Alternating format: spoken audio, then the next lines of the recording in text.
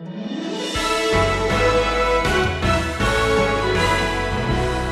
fact, the average church today essentially announces their distaste for any kind of compromise, any kind of humility. And you can, by the way, see it on church signs. I see them every time I'm out driving around. You see it. What does it say? Early service - traditional. You might as well write underneath it, this is for old people. Second service - contemporary. You might as well write underneath it, this is for the young people. We're literally segregating the assembly by age.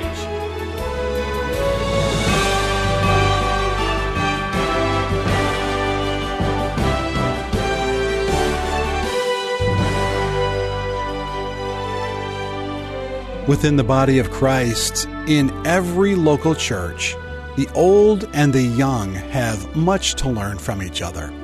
The believer with more experience and maturity should be open to learning from the young.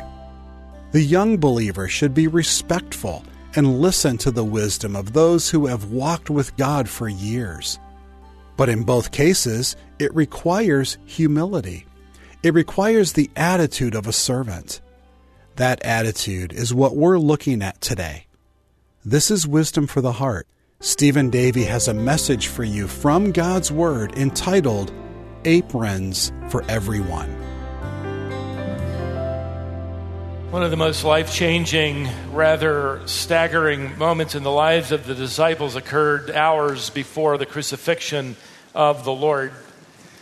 You're more than likely familiar with the narrative where they entered that upper room. A meal had been prepared for them by their host.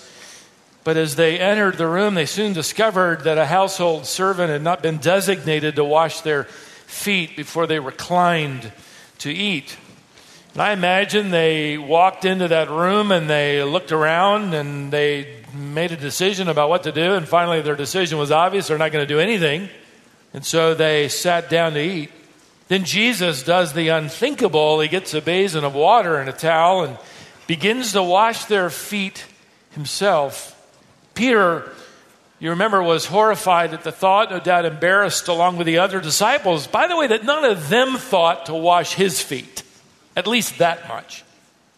And when Peter tried to stop the Lord, you're not going to do that to me, which was even another declaration of pride, the Lord rebuked him.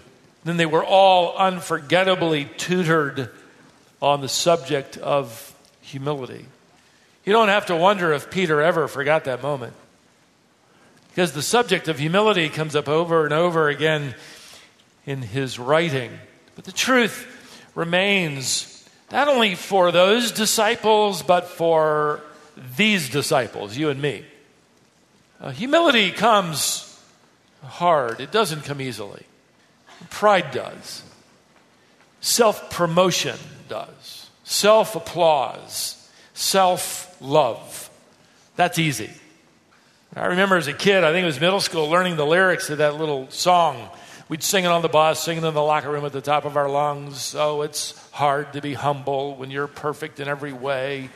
You know, I can't wait to look in the mirror. I get better looking each day. Well, that was a lie. At any rate, we'd sing it. Not a good song for the church. But it's a lot easier to sing that than to wash somebody's feet. The 4th century church leader and theologian Augustine wrote this challenge to those believers. Do you wish to be exalted? Begin by descending. Do you want a life that will pierce the clouds? Lay first the foundation of humility. Did Peter ever forget that moment in the upper room when Jesus headed his way to wash his feet? Never. In fact, Peter's first letter, where I invite you to return with me, Peter will take a word and use it. The only time it's ever used in the New Testament, we'll get there eventually, but essentially he's going to tell everybody in the church that what we need to do is get on an apron and in every generation, in any variety of ways, as it were, wash one another's feet. We're in 1 Peter chapter 5. And 3 times, rather quickly, Peter refers to the attitude of humility. He's already opened the chapter. If you were with us a few Lord's Days ago, he told the elders in those opening verses that they're to be humble. They're not to use their position of authority to lord over the flock with haughtiness, but to lead the flock with humility. And now Peter's going to expand that concept, and he's going to begin layering it out to the entire church family.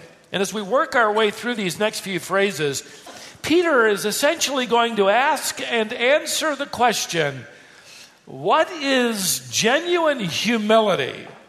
What is it? How do you spot it? The first principle of 3 that I'll provide, I'll put it this way: humility is an attitude of respectfulness. It is an attitude of respectfulness. Now, let's pick up where we left off at verse 5. You younger men, likewise, be subject to your elders. We've already told the elders to be, as it were, humble before the flock. Now, you younger men, likewise be subject to your elders. It's going to be important that we understand the audience, because misinterpretation leads us very quickly to misapplication. And this is one of those texts that's often misapplied. He's saying literally, be deferential to your elders. And the phrase he uses, translated young men, is lacking a definite article, which means it is to be generalized to mean young people. In fact, this term for young men was commonly used in the Greek world for young people, both male and female. So he's talking to young people. He's talking to the younger people of the assembly.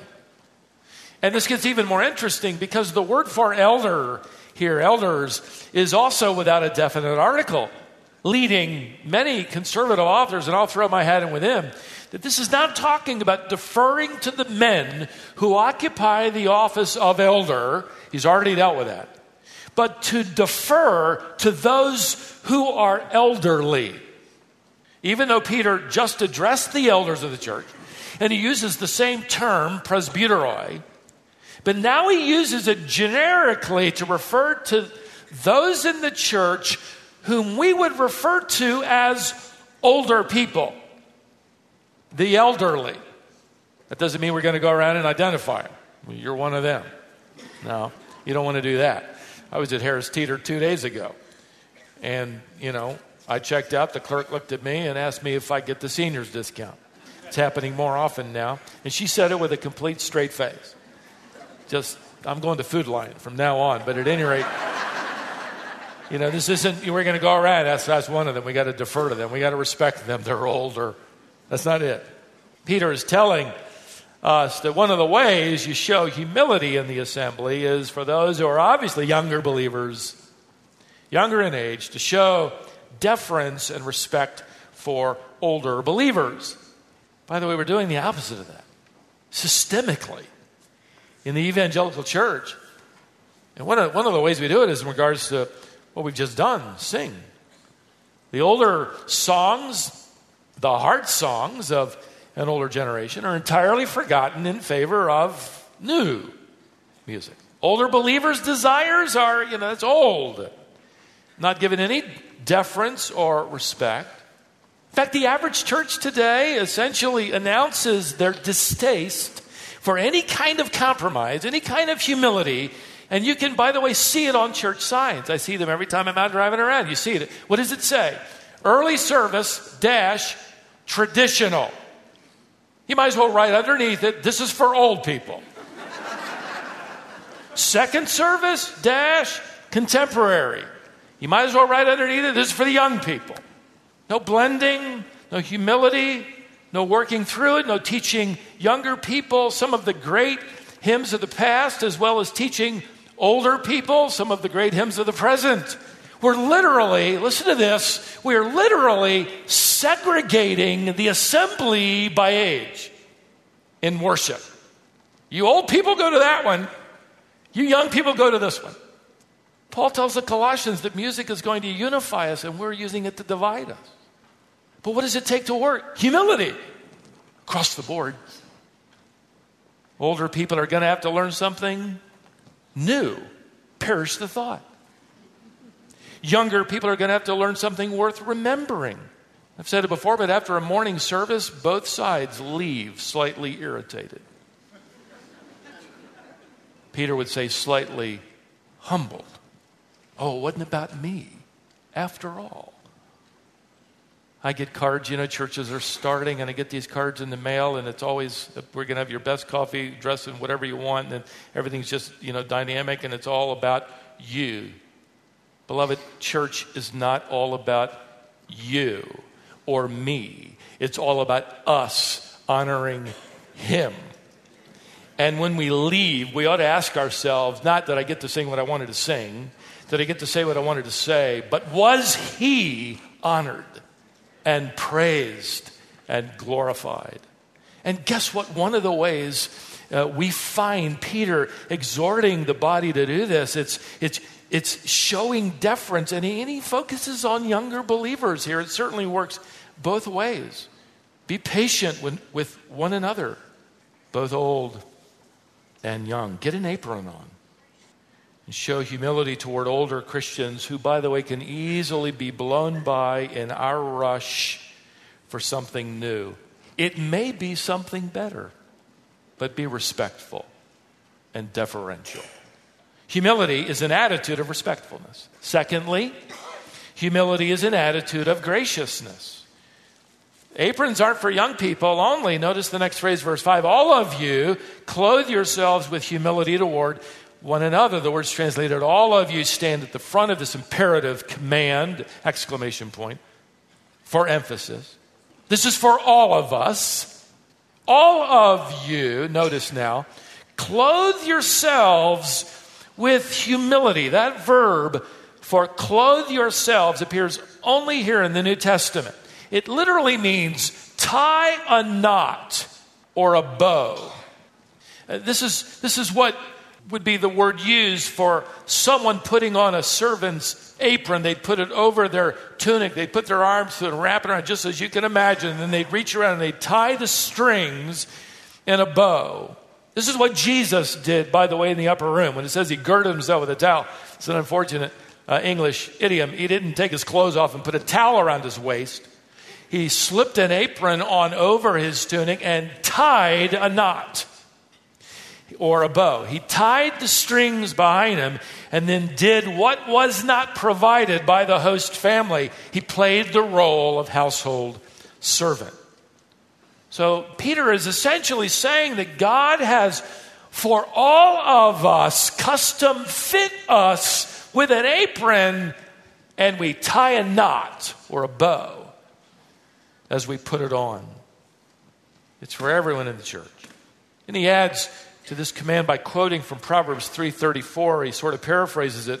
For God, notice, is opposed to the proud, but gives grace to the humble. This is just one of those general standing principles of pride and the character of God. You get applied for the unbeliever. This principle would speak to their need to humble themselves. They're going to be humble. That's salvation. There isn't any way anybody will ever be saved full of themselves. Now, the cross invites us to empty ourselves or recognize our sinfulness and our entire need upon God's grace. For the believer, this general principle would speak to us recognizing our own unworthiness to serve Him. The fact that we got into the family not because there was something really special about us and God just had to have us. Nobody ever says to God, well, I know you were lucky to get me into the family of God. No. And nobody says, as they're serving Him, Lord, aren't you fortunate that you have me to serve you? No, humility is demanded by salvation, and it is demanded by sanctification. Without humility, we can't be saved, and we don't grow up. That's the general principle. And the problem, obviously, as a parent, or Peter wouldn't have to deliver this principle within the context of the church. We're so full of ourselves so quickly. We're so quick to take the apron off. We're so quick to enter the assembly with the attitude of, here I am, rather than, as one author said, oh, there you are. Self-confidence and self-promotion, in fact, are so much a part of our culture and our world. This is why the testimony of a humble servant sounds odd. But you go back and you read the Puritans 400 years ago, 300 years ago, read somebody that wrote about their Christian experience 150 years ago, and how different it can be from our perspective. Let me give you an illustration. Something written by William Carey, this globally renowned missionary to India. He translated the scriptures into 40 languages and dialects. Imagine, 40, never ceasing hardly at all to rest from his labors of evangelism and planting churches and teaching. He had an amazing ministry. Yet here's what he writes to his son on his 70th birthday. I'll just take a little paragraph out. He writes this: I am on this day 70 years old, a monument of divine mercy and goodness. Though on review of my life, I find very much for which I ought to be humbled in the dust. My negligence in the Lord's work has been great. I have not promoted his cause, nor sought his glory as I ought. I am trusting my acceptance with God to the blood of Christ alone.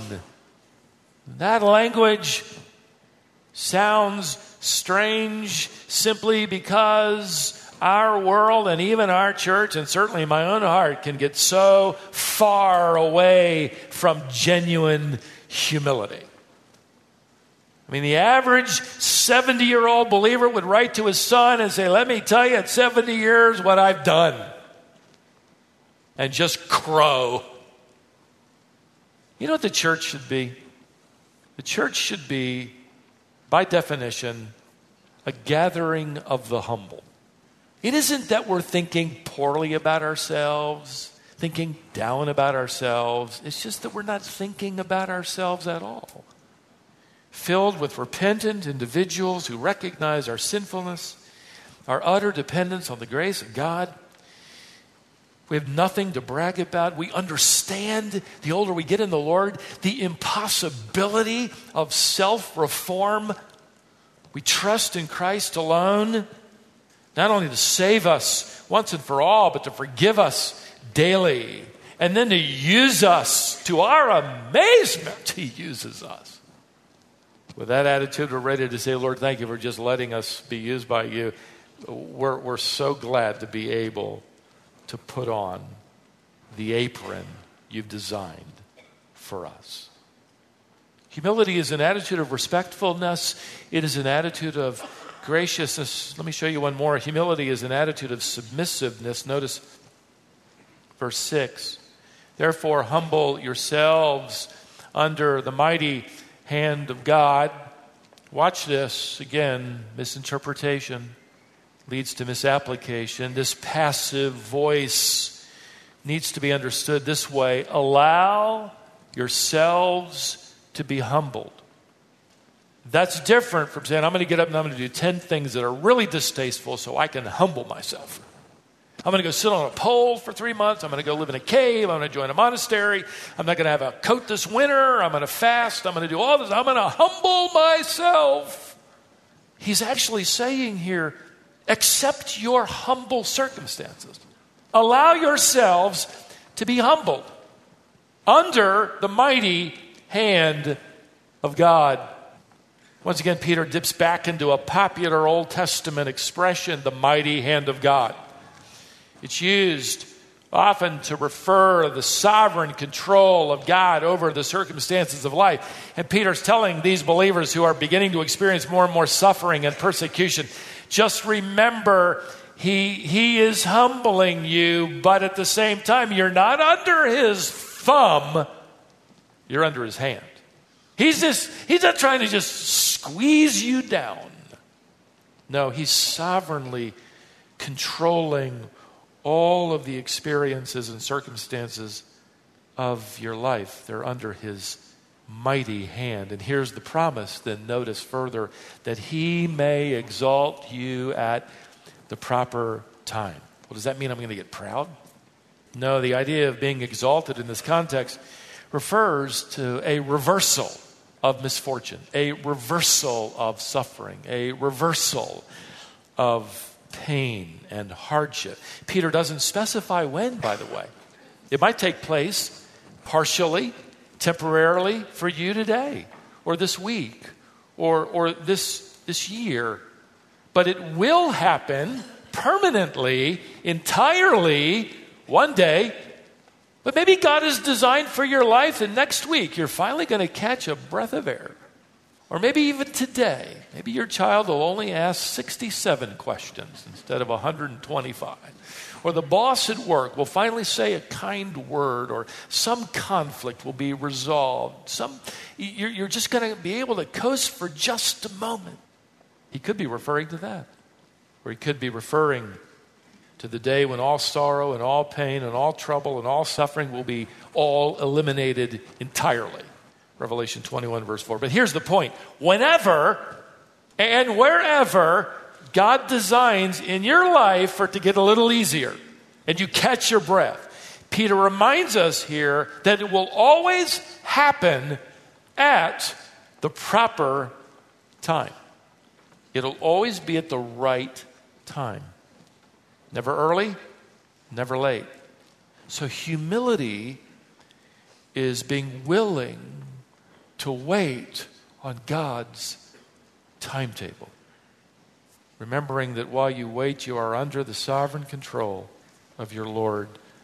I love the way John Piper put it as he wrote, life for the believer is not a straight line leading from one blessing to the next and then finally to heaven. Life is a winding road with switchback after switchback.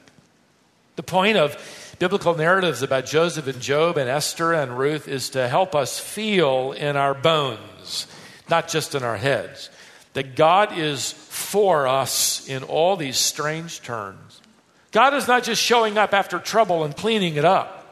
He is plotting the course and managing the troubles with far-reaching purposes for our good and for the glory of Jesus Christ. This is what humility is. It is an attitude of respectfulness, an attitude of graciousness, an attitude of submissiveness. And that leads me to ask a very practical question before we wrap it up today. How do you know when humility is at work in your life? How do you know? Well, if we go back into this context, and let me just sort of rewrite it three different ways, you'll know, number one, this attitude of humility is at work in your life. When your demands become secondary. Yeah, I'm convinced all those older people to see it my way. That works the other way, too. I'm going to convince those younger people, to wise up. It's when our desires become secondary. And from this context, we could say it this way for the younger people. You won't run over the older believers. You won't run over them. You won't leave them in the dust either as a church. Secondly, humility will be at work in your attitude in life when your disposition becomes gracious. This is a command for every member of the church, young and old, alike. Tie it on, and it reflects in a disposition that is gracious, which not only means that you won't run over older believers, but you won't run one another down. See, humility eliminates competition in the church. It eliminates covetousness. It eliminates gossip. It eliminates meanness. Humility greases the gears of every relationship. And the more people you have in any church, the more grease you need. It is a gracious disposition toward one another that binds us, like that love and the bond of unity. When humility is at work in your life and heart, thirdly, you'll know that your desires are becoming adjustable. Your desires become adjustable. Simply put, you won't run ahead of God. You don't run over older people. You don't run down one another. And you won't run ahead of God. We will submit to His pace.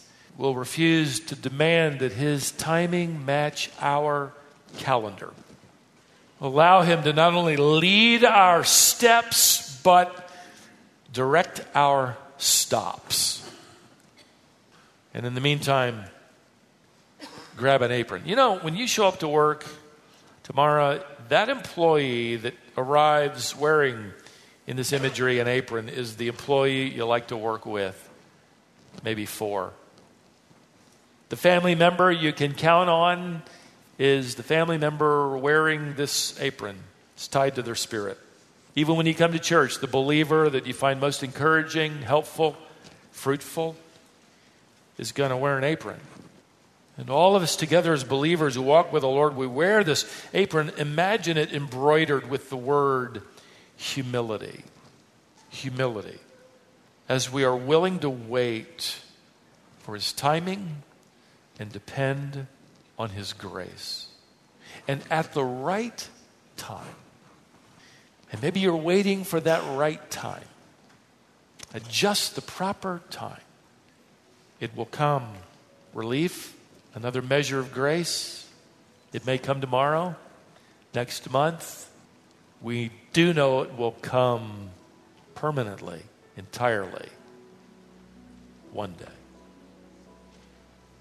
My wife was listening to a newer song this past week, and she printed out the lyrics. I saw them and said, I think that's going to be a good way to wrap this up. It speaks to this point.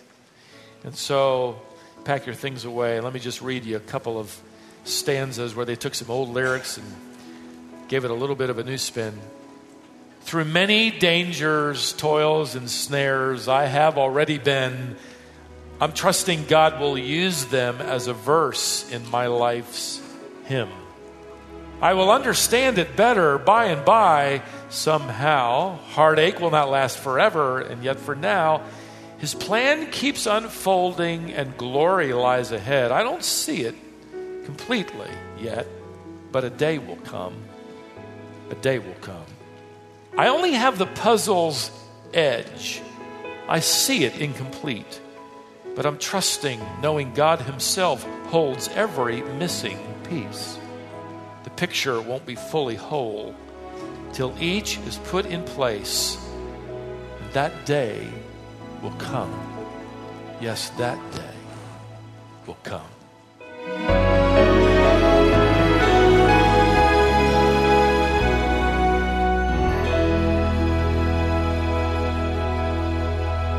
Even though we live in a generation where pride is actually encouraged, Christians are called to demonstrate humility.